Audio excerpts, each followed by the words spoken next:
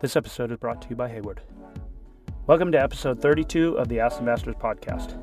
This week, we're featuring master builder Ryan Oakes. He sits down with fellow master Mike Nance to discuss his love for the arts and what sparked his passion for design.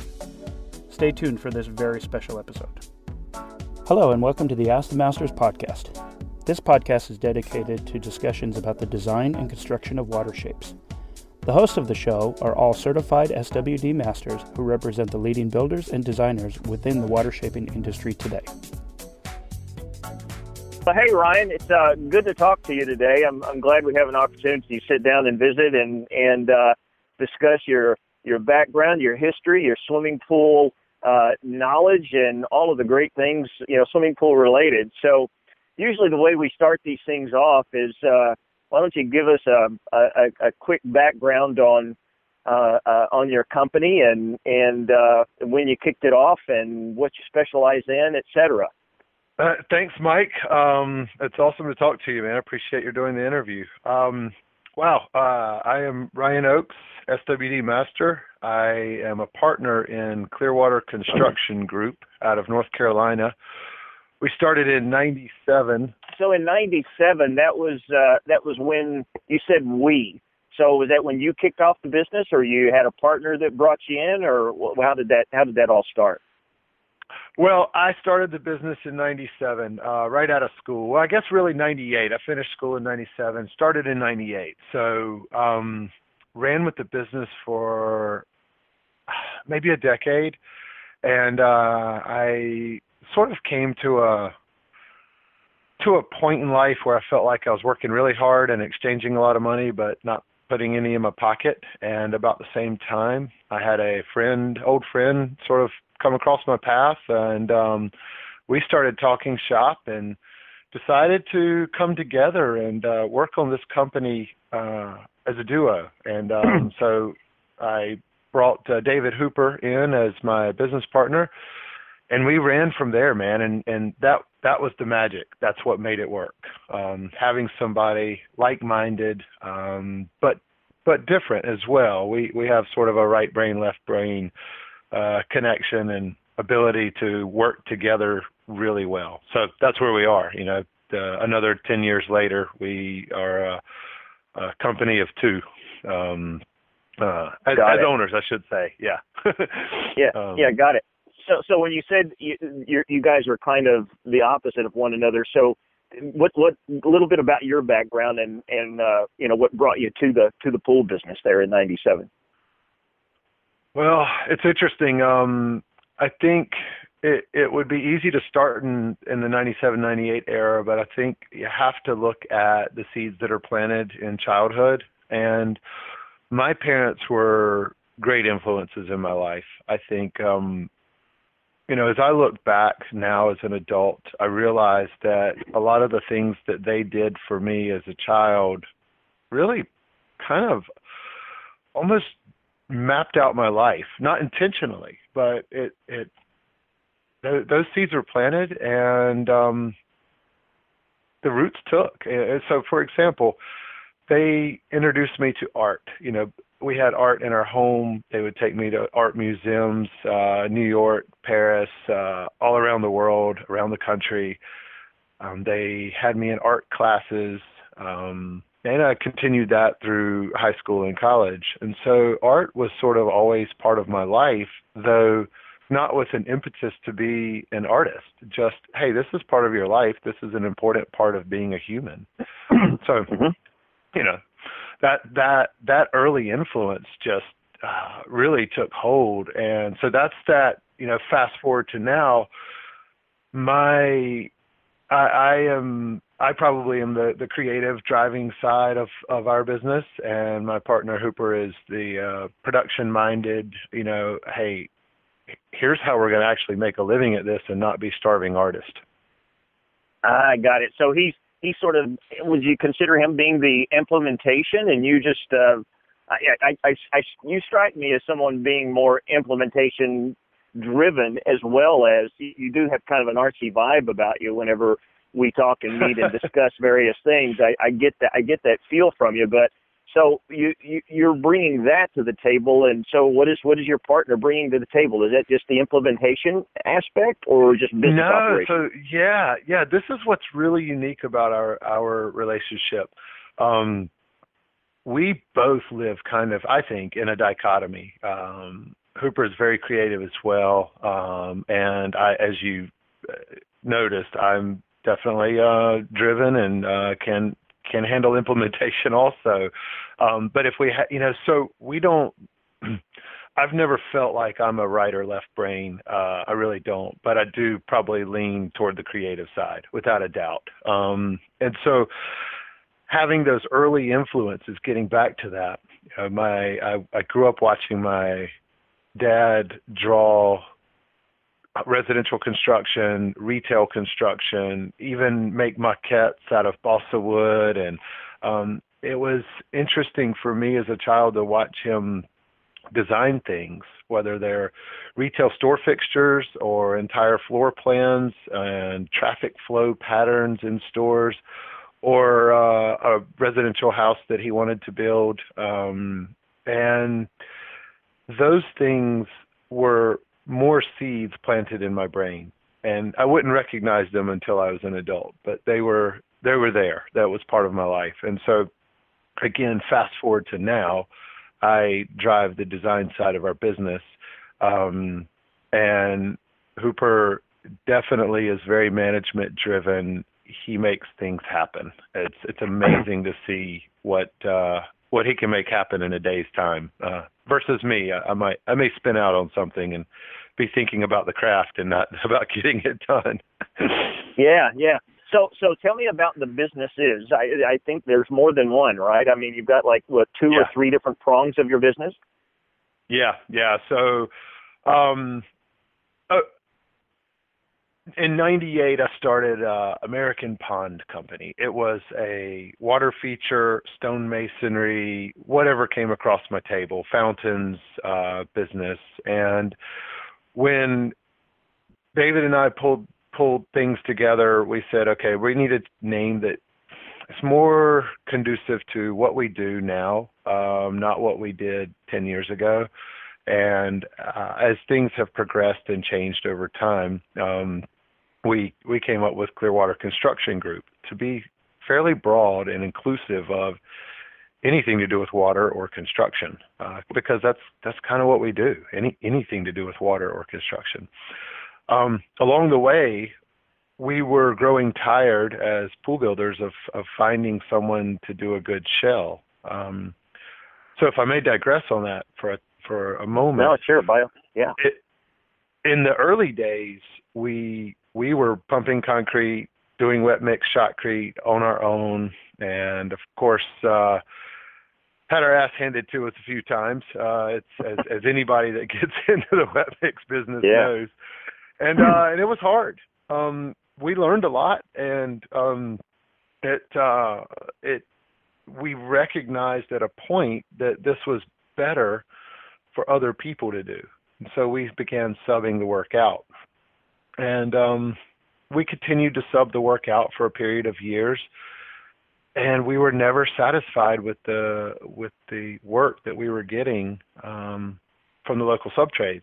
So we decided to start our own gunite company, and we had discovered through the process that we felt like dry mix shotcrete was the best way to go, or gunite as a lot of people call it.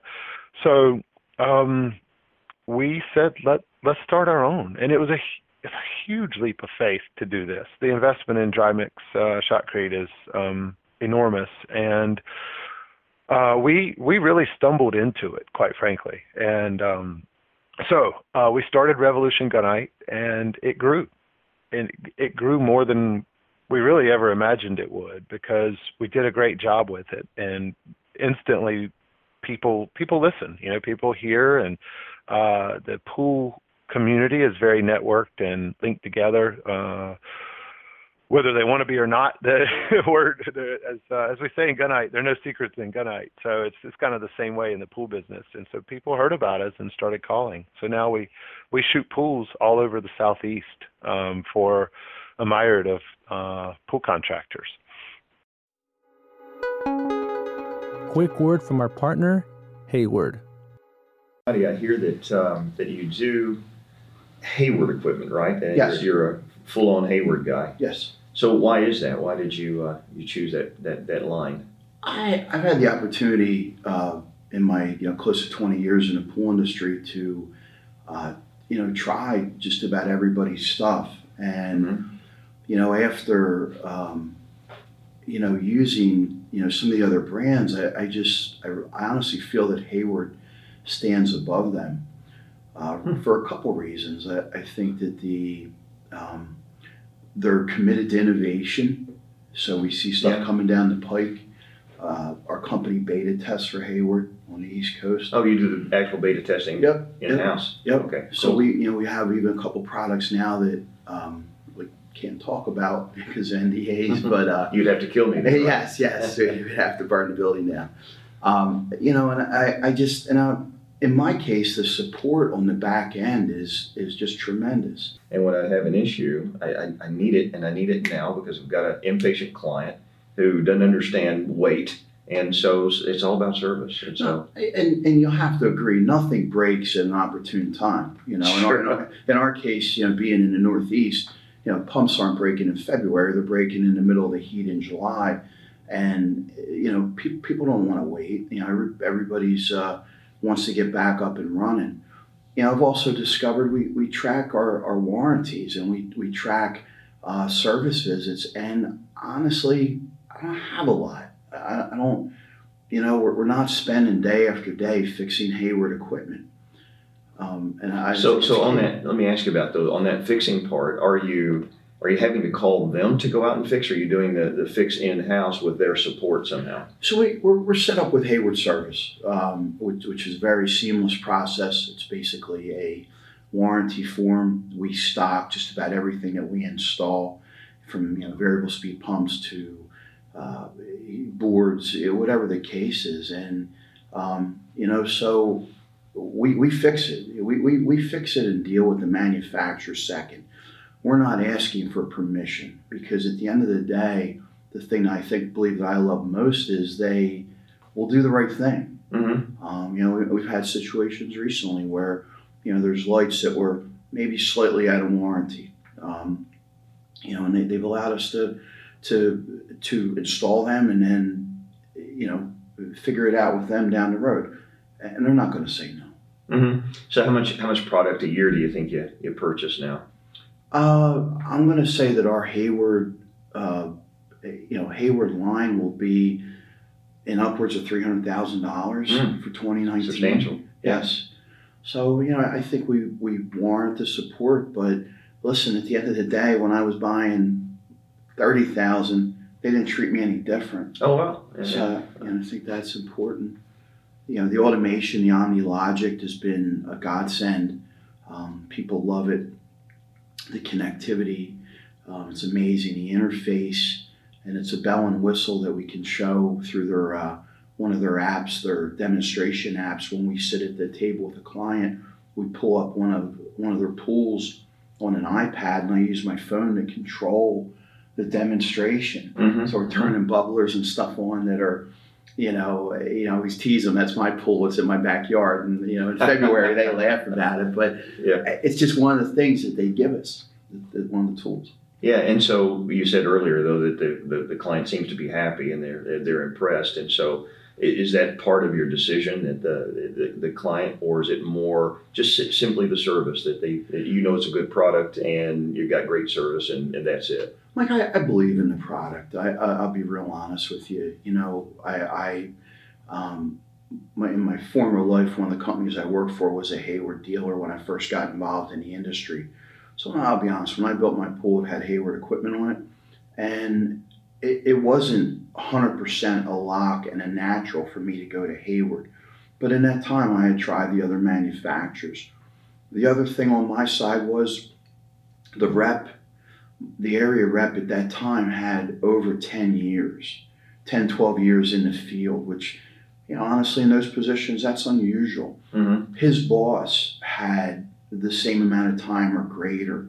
I know Mike Massa, who has since left the company. Mm-hmm. Mike had the time. So it was very easy. It was it's very similar to Genesis. It was a family atmosphere of people that all knew each other. Yeah. I wasn't starting over with, one of the other brands and trying to develop a relationship.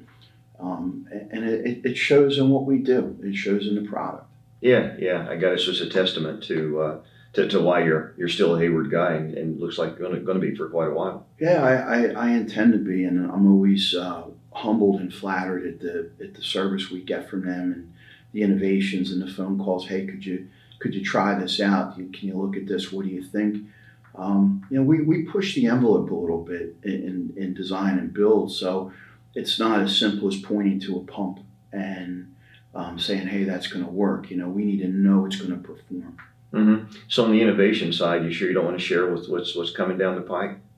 I thought I'd try one more time. The only thing I can share is it's not something that you would see in the pool industry. Oh wow! As bizarre as that sounds, So they've delved into something else, and then I believe the light is the best on the market. So and in my mind, when I think of our equipment sets, we're purchasing our electrical set, we're purchasing their light, their automation. And our final purchase order is typically what I would call startup. So if somebody's not going with an in-floor cleaning system, we're going to do the Trivac 700. I think is the best pressure side cleaner on the market. Cleaner too. Okay. Entry level. Yeah. They've revamped the Trivac. The Aquavac, and they've come out with the Aquavac 650, which reminds me of a angry Dyson vacuum. It plugs into a GFI and it has this cartridge that just pulls out. I just got one to test about a month ago, and it's badass. I mean, I smile and I get excited about Hayward because I really in my heart feel it's the best stuff out there. Well, outstanding. Well, if I missed anything, is there anything else you want to tell us about your experience with the Hayward products? I mean, it sounds like we've covered it. You're not going to tell us anything about innovation that we want to know about that's coming down the pipe. You'll have to wait for the press release. Thanks, all right. man. All right, Awesome. good talking to you, questions.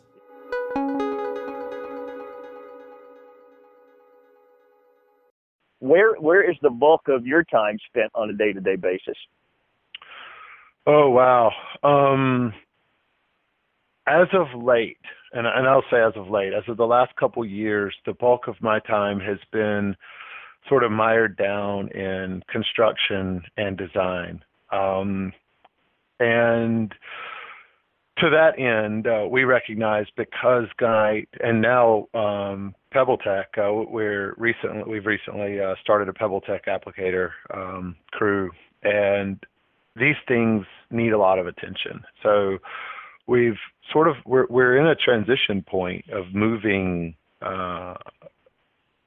toward all of our energy going towards Gunite, PebbleTech, and design. I can never see us leaving the design world. It's been part of me from day one. It's just something that's always part of us, and we've expanded and leveraged our capacity in the design realm so heavy in the last few years that we're really excited about what we're doing with design. So to that end, we are sort of winding down the construction, and it's much more of a selective process for us. I've been pretty heavily involved in just a few projects in the last 2 years, and one of which took over 18 months to complete.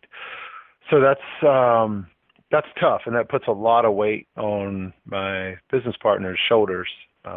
We have a staff of, I don't know, right now around 50, and that's a lot to manage. So I think as we move forward, we'll see that our attention is much more focused on strictly Gunite design and plaster. Yeah, so that design element, and so what you mean by design is swimming pool design, backyard, outdoor environment, outdoor living design. Is that correct? Yeah, so over the years, we've designed anything from residential construction, historic renovations, new construction, transitioned into the outdoors, swimming pools, public parks, any of that. And But by and large, residential swimming pool, water shape construction, and outdoor living. I mean, it is all of the above, and quite frankly, we'll draw anything somebody pays us to, I suppose. But I mean, you would too, right? So yeah. We all have our price, right? Right, we exactly. Can be bought. But that is if we said what's the core business from the design side, it's swimming pool or water shape construction and everything that goes around it. I really believe having the component of what goes around it is integral to the pool itself being a winner, right? You know, you could have the most incredible pool in the world, but if everything else is ad hoc, you know, then it doesn't work. And now this beautiful pool doesn't jive with the house. It doesn't transition.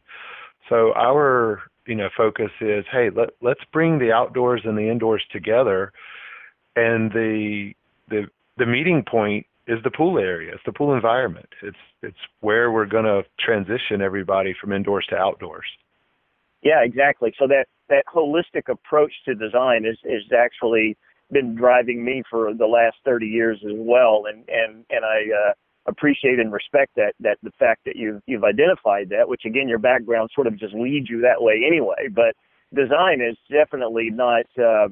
Well, do you want a straight line or would you like a curved line, Mr. Client? You know, I mean, it really is the holistic, the entire complete environment of everything that you see.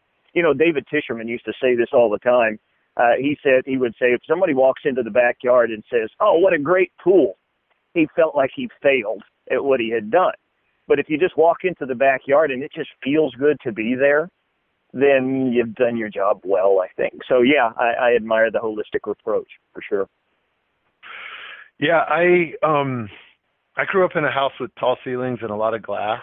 A lot of light came in, and a number of years ago, I bet it was, 8 or 9 years ago, I was running in the woods and thinking about architecture, because that's what I do. I think about design, and it occurred to me that, you know, having 8-foot ceilings, 9-foot ceilings, 10-foot ceilings, or 25-foot ceilings, these things affect who we are and how we think and how we process our daily events. So I decided that in everything we do, I want a person to look forward to coming home and kind of long for getting back to home when they leave for work.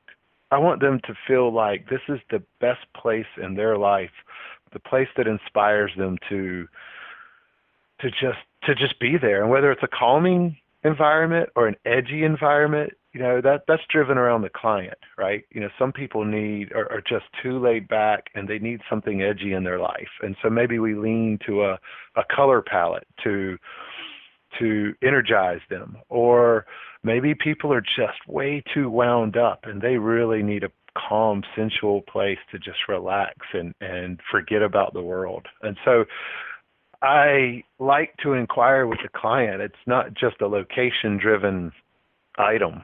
I believe that the client is very integral to the design process.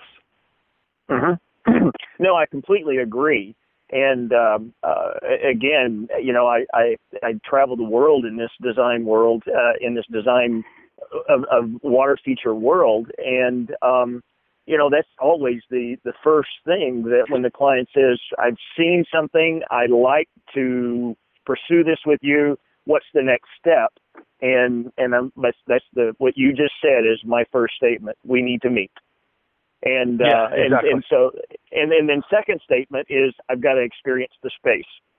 And it's not that I need a vacation to fly away to these faraway lands where you are. I just got to experience the space in order to provide the proper service.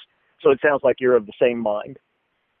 Absolutely. And I remember maybe 15 years ago, I had a client that wanted us to build a rose garden in the back of this enormous estate that I kind of grew up around. And so I was honored to be able to do this. And I was a little stumped, and I just said to her, look, I need to go spend some time over there. And so I went and got a really nice bottle of red wine and went over there in the backyard on a cool fall day, and I finished that bottle, man, and and came away with an incredible plan, and she was excited, So sometimes that's what it takes, Sometimes you gotta step off the edge a little bit to yeah, go get drunk in your client's backyard. That's what I do.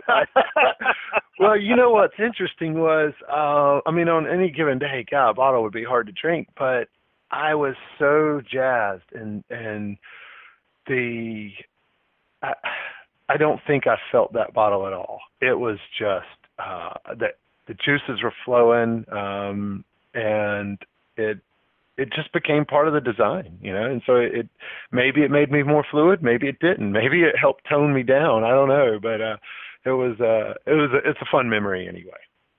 Yeah. So speaking of that, and again, it just you're kind of helping me recollect how my process works as well. And so I tend to, go from that initial environmental influence, if you will, that receiving the space and making it part of your mind and your own vernacular. And now you've got to carry this forward and create something. Now take me back to the drawing room, if you will, the design table, whatever it is. I tend to spend a little time listening to classical music, and I love to do that whenever I draw. I never listen to classical music any other time except when I draw. So do you have any particular vices or things that stimulate you? I do, man. If I need to really focus on something, I put on some Philip Glass, just some really intense modern classical music. It's funny that you lean back to that. When I was in school, I always listened to some of the more classic stuff, Chopin and Vivaldi, especially Vivaldi. It really helped me study. It was nice. It almost creates a sense of deep concentration as opposed to wordy music. I definitely listen to music a bit when I draw. Yeah, Vivaldi though makes me want to have sex. It's like Vivaldi gets me up and running, but now Beethoven is more of a thinking classical music for me. I mean, that's more meditative, if you will. So I'm just surprised that you picked Vivaldi. That's interesting. Well, it was all of the above in the school days, but now the go-to is Philip Glass, man. It's deep thinking, deep, edgy stuff. I was turned on to him by a really close friend of mine who's a marble sculptor. And he sent me a clip, a video of him carving, and I heard it in the background. What the hell is that, man? And so I didn't know. I'd never heard of him. And so we talked a little bit about that, and I immediately turned it on, and wow, it's intense. Now, so I have an associate in my office with me, and so she has to listen to that too. but it's good, or if she doesn't want to hear what I'm listening to, she puts her headphones on, and vice versa. So it works out. So tell me about the application, then. So are you working in pencil, graphite, paints, or watercolors, or are you working in computer software? Computer. In the early days, it was all the rudimentary stuff, right? The original old school pencil drafting, watercolors, color pencils. I didn't do a lot of watercolor, but touched on it. But a lot of color pencils and just graphite or piece of paper. If I didn't have a smudging tool, a piece of paper, I'd twist it up and turned into a smudging tool. Whatever it took to get the job done.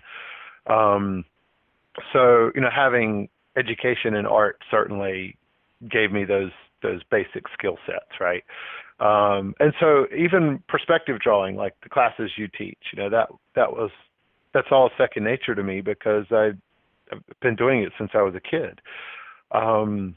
And which reminds me, anytime I think of you and your class or your perspective drawing class, I think of your chair that you ask people to draw, and then you flip it upside down and ask them to draw that. And I think it's a great exercise. I love it. I know I'm digressing here, completely derailing your question, but it's just every time I think of Mike Nance, I think of an upside down chair. Well, now every time I think of you with a bottle of wine in somebody's backyard just getting blitzed. So I mean, well, as long as the chair is not upside down, the chair I'm sitting in is not upside down, I'll be okay, right? That may be the end game. I think it was a bottle of wine that gave me the upside down chair idea to begin with. So we have something in common. But that's awesome. No, that's awesome.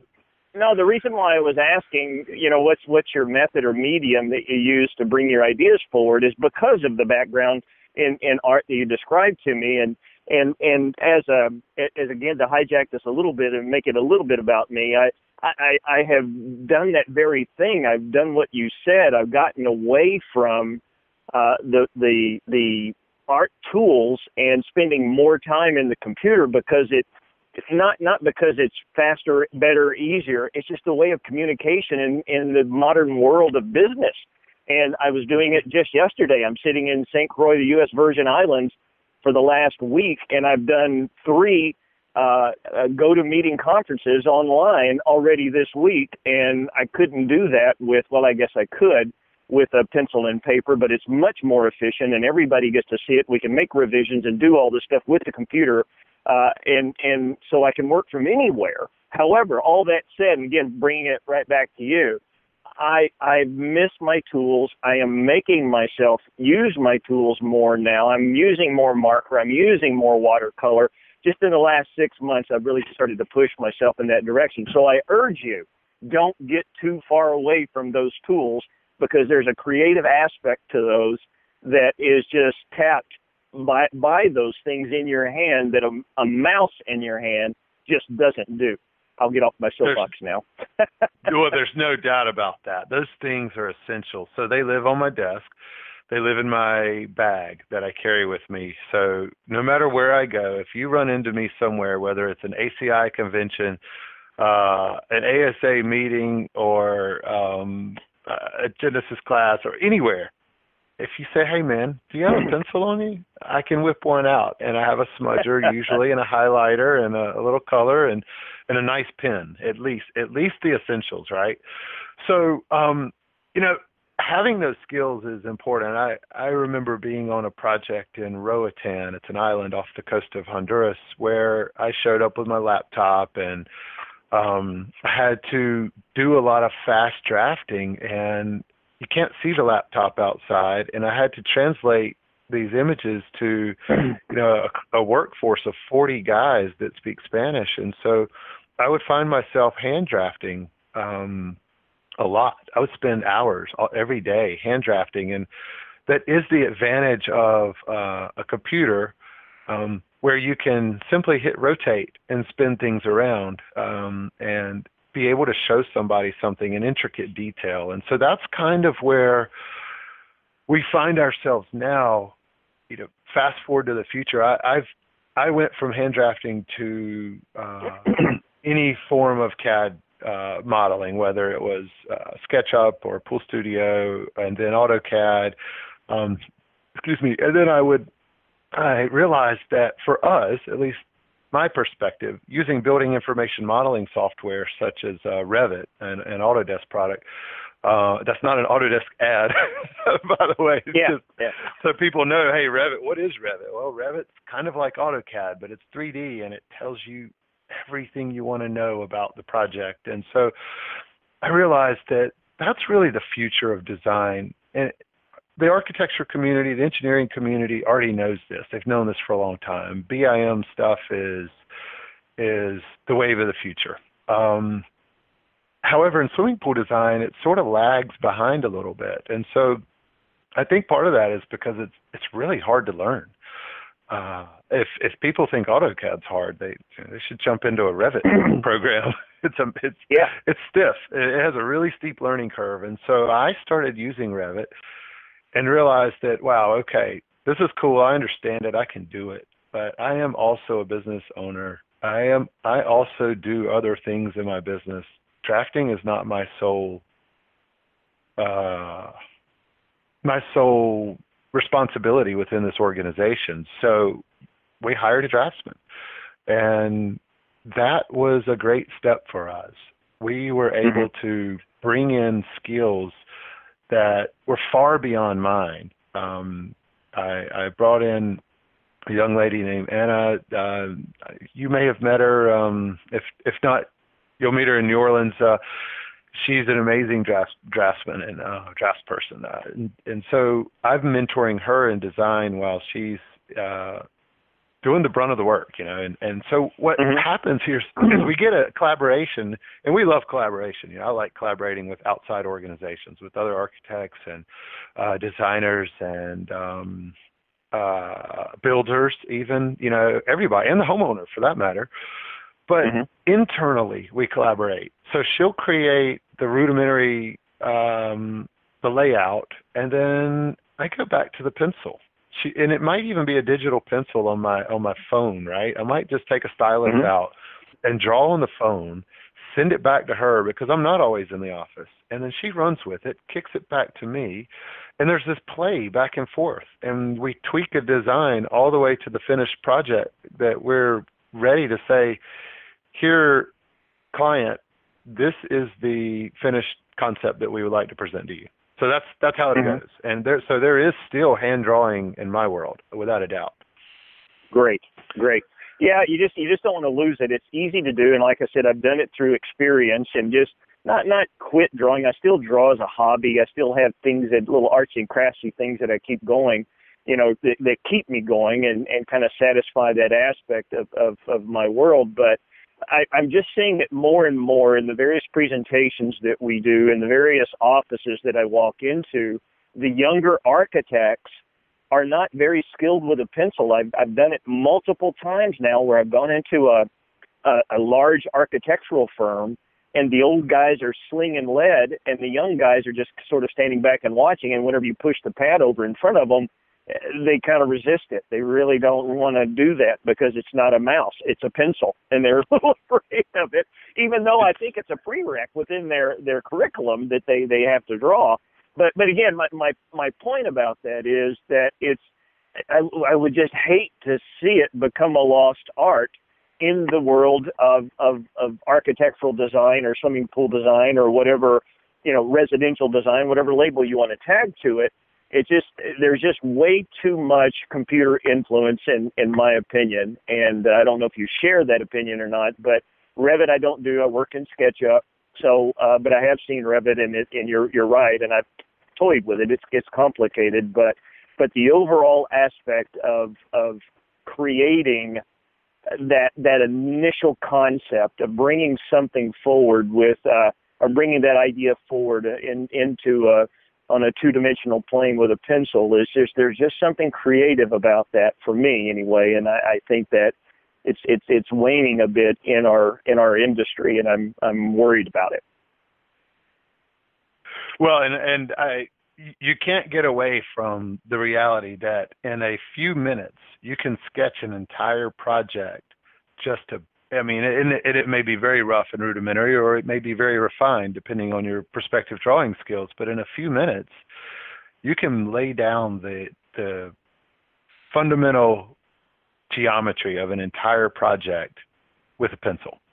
And I don't think that's possible in a computer. And I've seen really fast drafting happen, ninja skills, right? And I just don't think you can really kick that down that fast. And even micro details, hey, what do I do about this particular union of a Lautner edge and a staircase on a swimming pool where we want water to run down it? Okay, here's how I would do that. Boom, boom, boom. And then it goes into the computer. And after you stumble around with it in the computer, you can spin it around. And here's the advantage of the computer.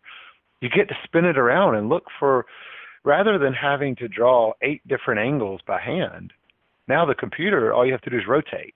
So I think the hand's really quick for getting the idea on paper, getting the idea laid out and it not just be some random abstract thought in the designer's head, but the computer does. It leverages that. It takes it to places you can never imagine, and I like that aspect of the computer. And so we very much embrace technology for our part.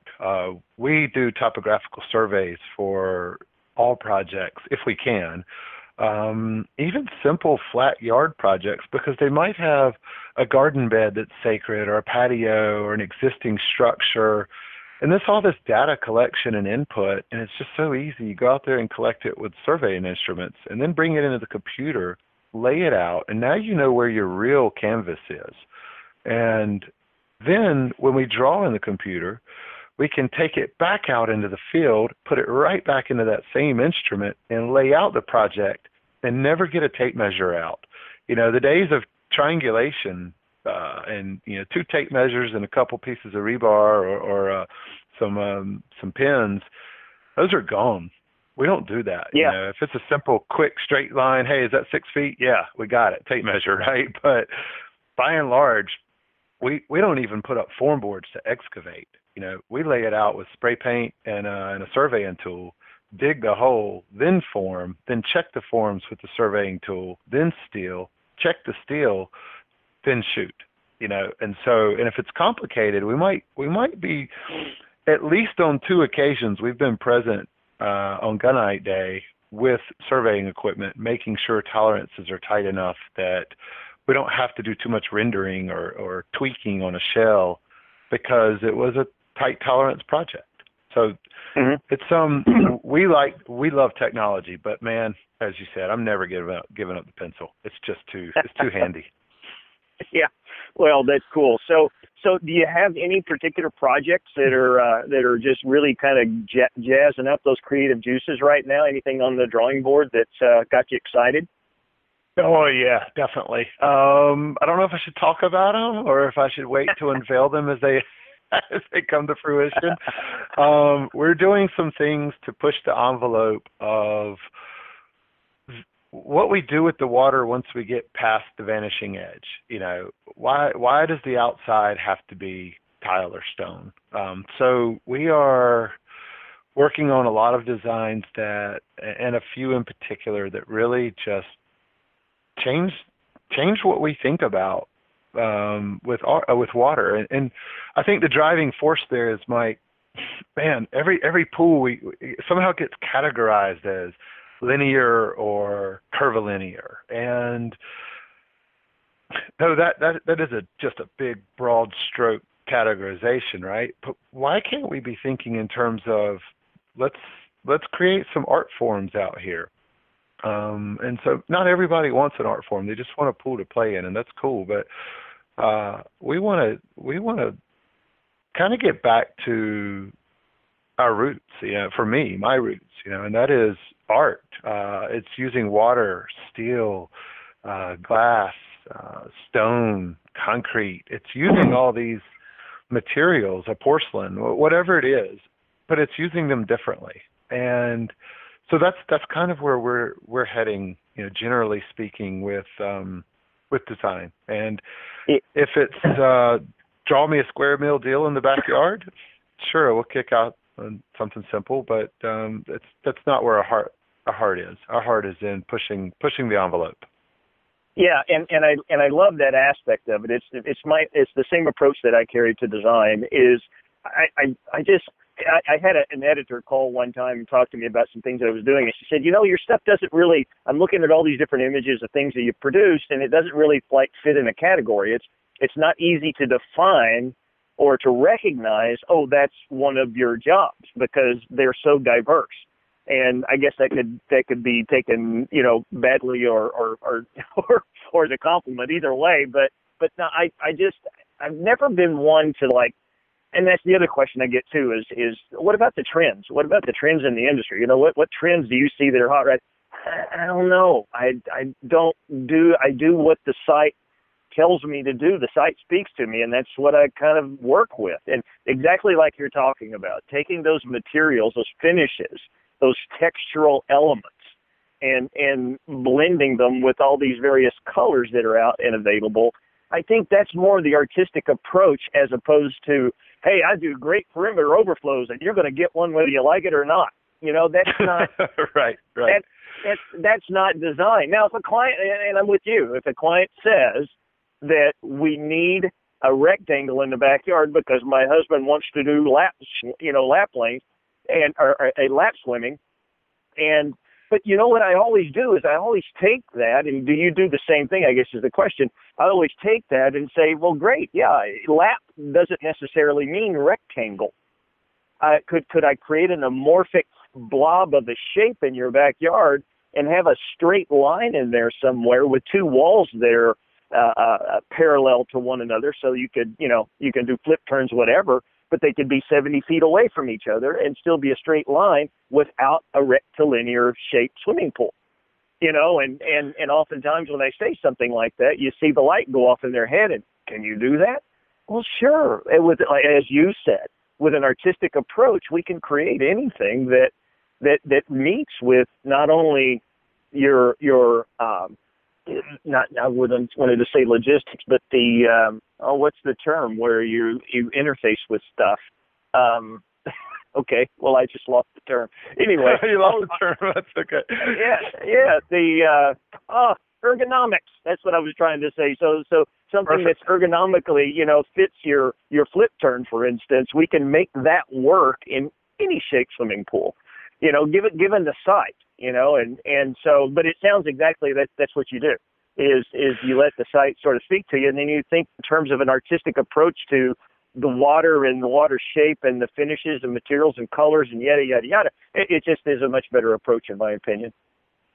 Well, I think the driving force for me is what I would call my design principle, and I don't mean that in the sense that I own this. It's just what drives me, and that is where, say, you take someone like Frank Lloyd Wright, who believed that a structure should fit its natural setting. I believe that a structure should fit its cultural setting also.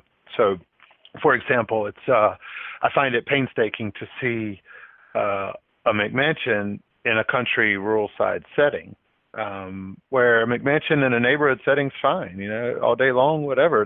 That's there. I have no qualms with that. But take a setting where we see nothing but tobacco barns and smoke houses and agricultural sheds, and then put a big brick house out there. It doesn't work. And so the same thing applies to me for water features. It's a design principle for me, and it is our driving design principle. The structure has to fit the culture.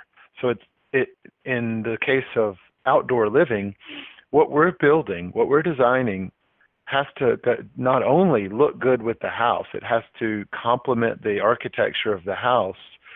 It needs to fit the setting.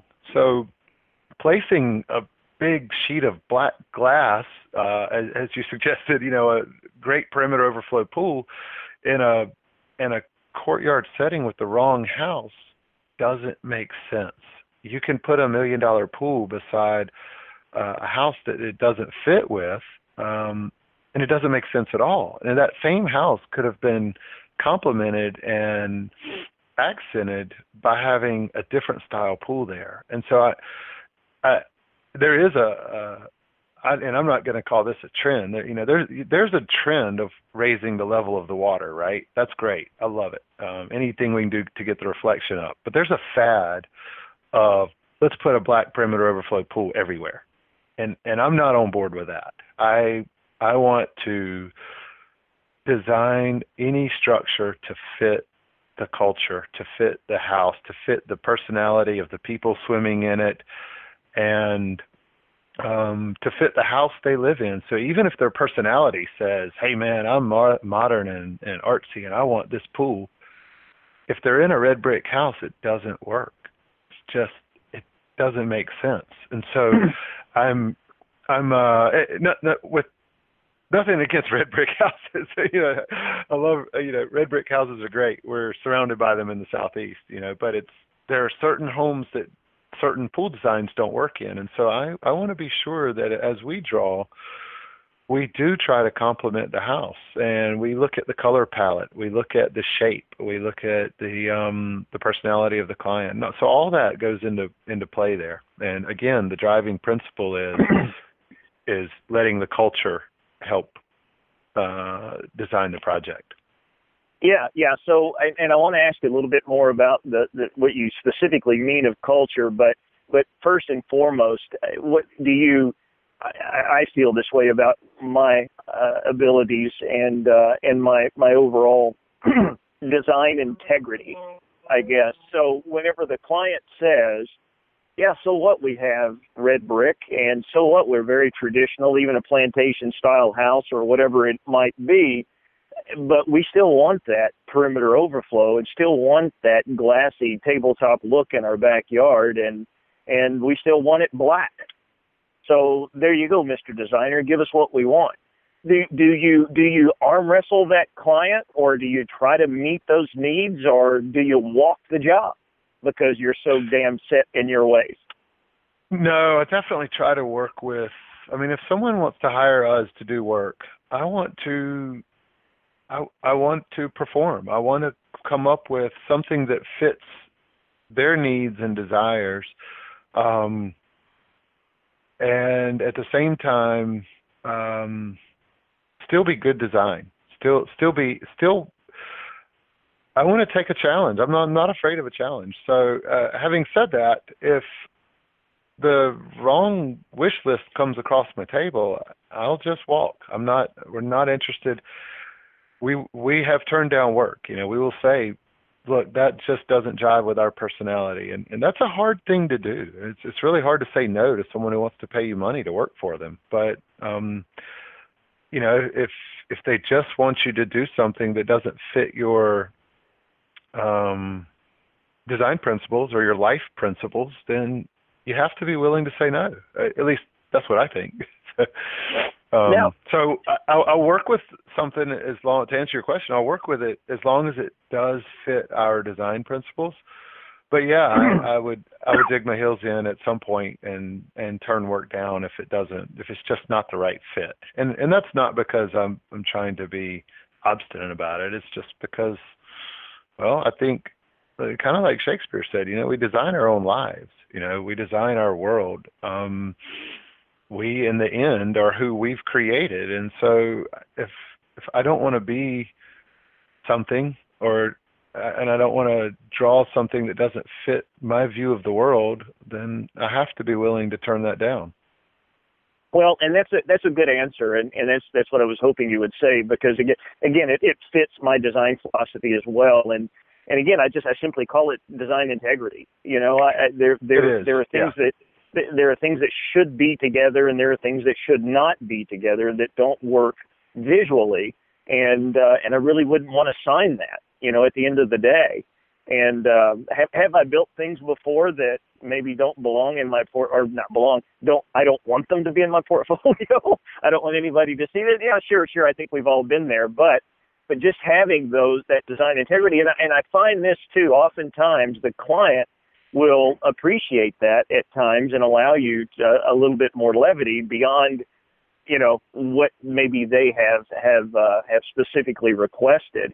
All right, Ryan. So, earlier we had talked about these basic design elements and ideas and design integrity. And so you had mentioned that the design has to meet the culture. And I have to admit, maybe a term that I've never used or quite completely understand. Could you expound on your meaning and intent of design culture?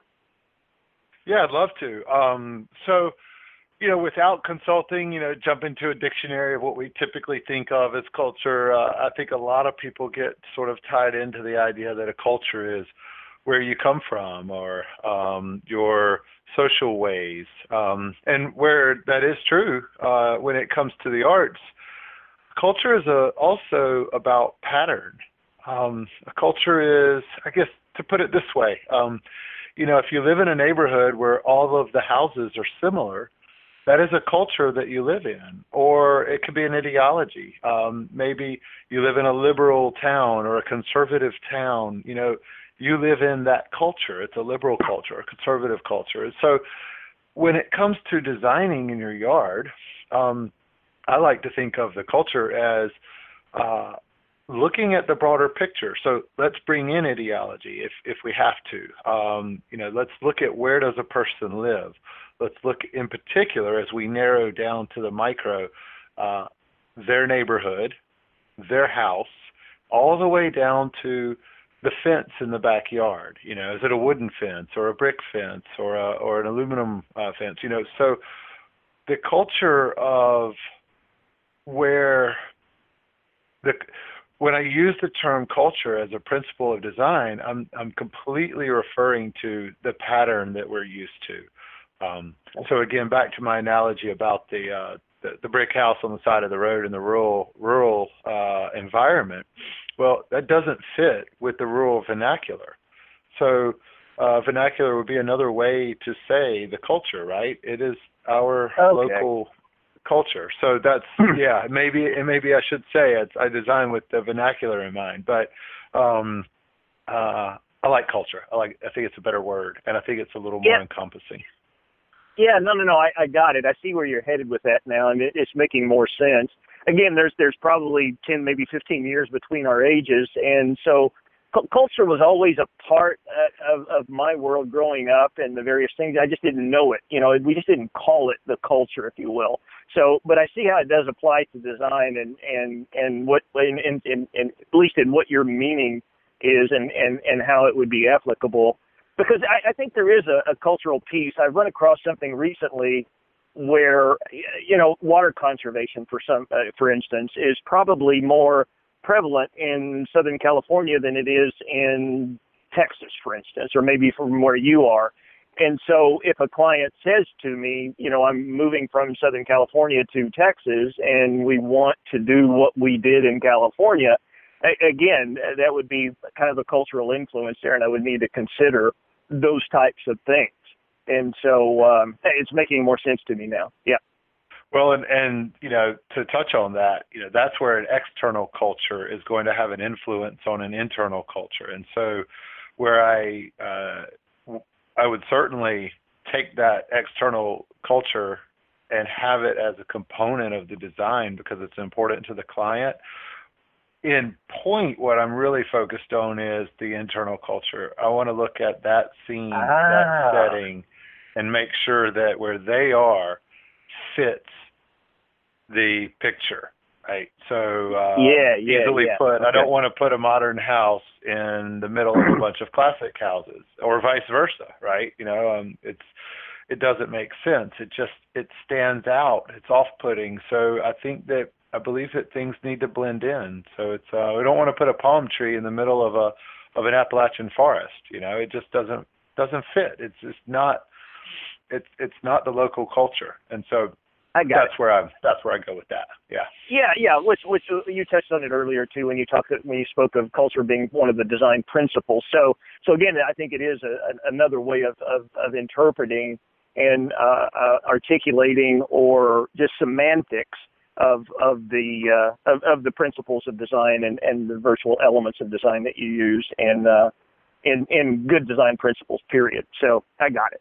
All right, cool. You're in North or South Carolina? I forget. North Carolina. North Carolina. I reside in Chapel Hill. Michael Jordan. It's a great place to live. I love it here.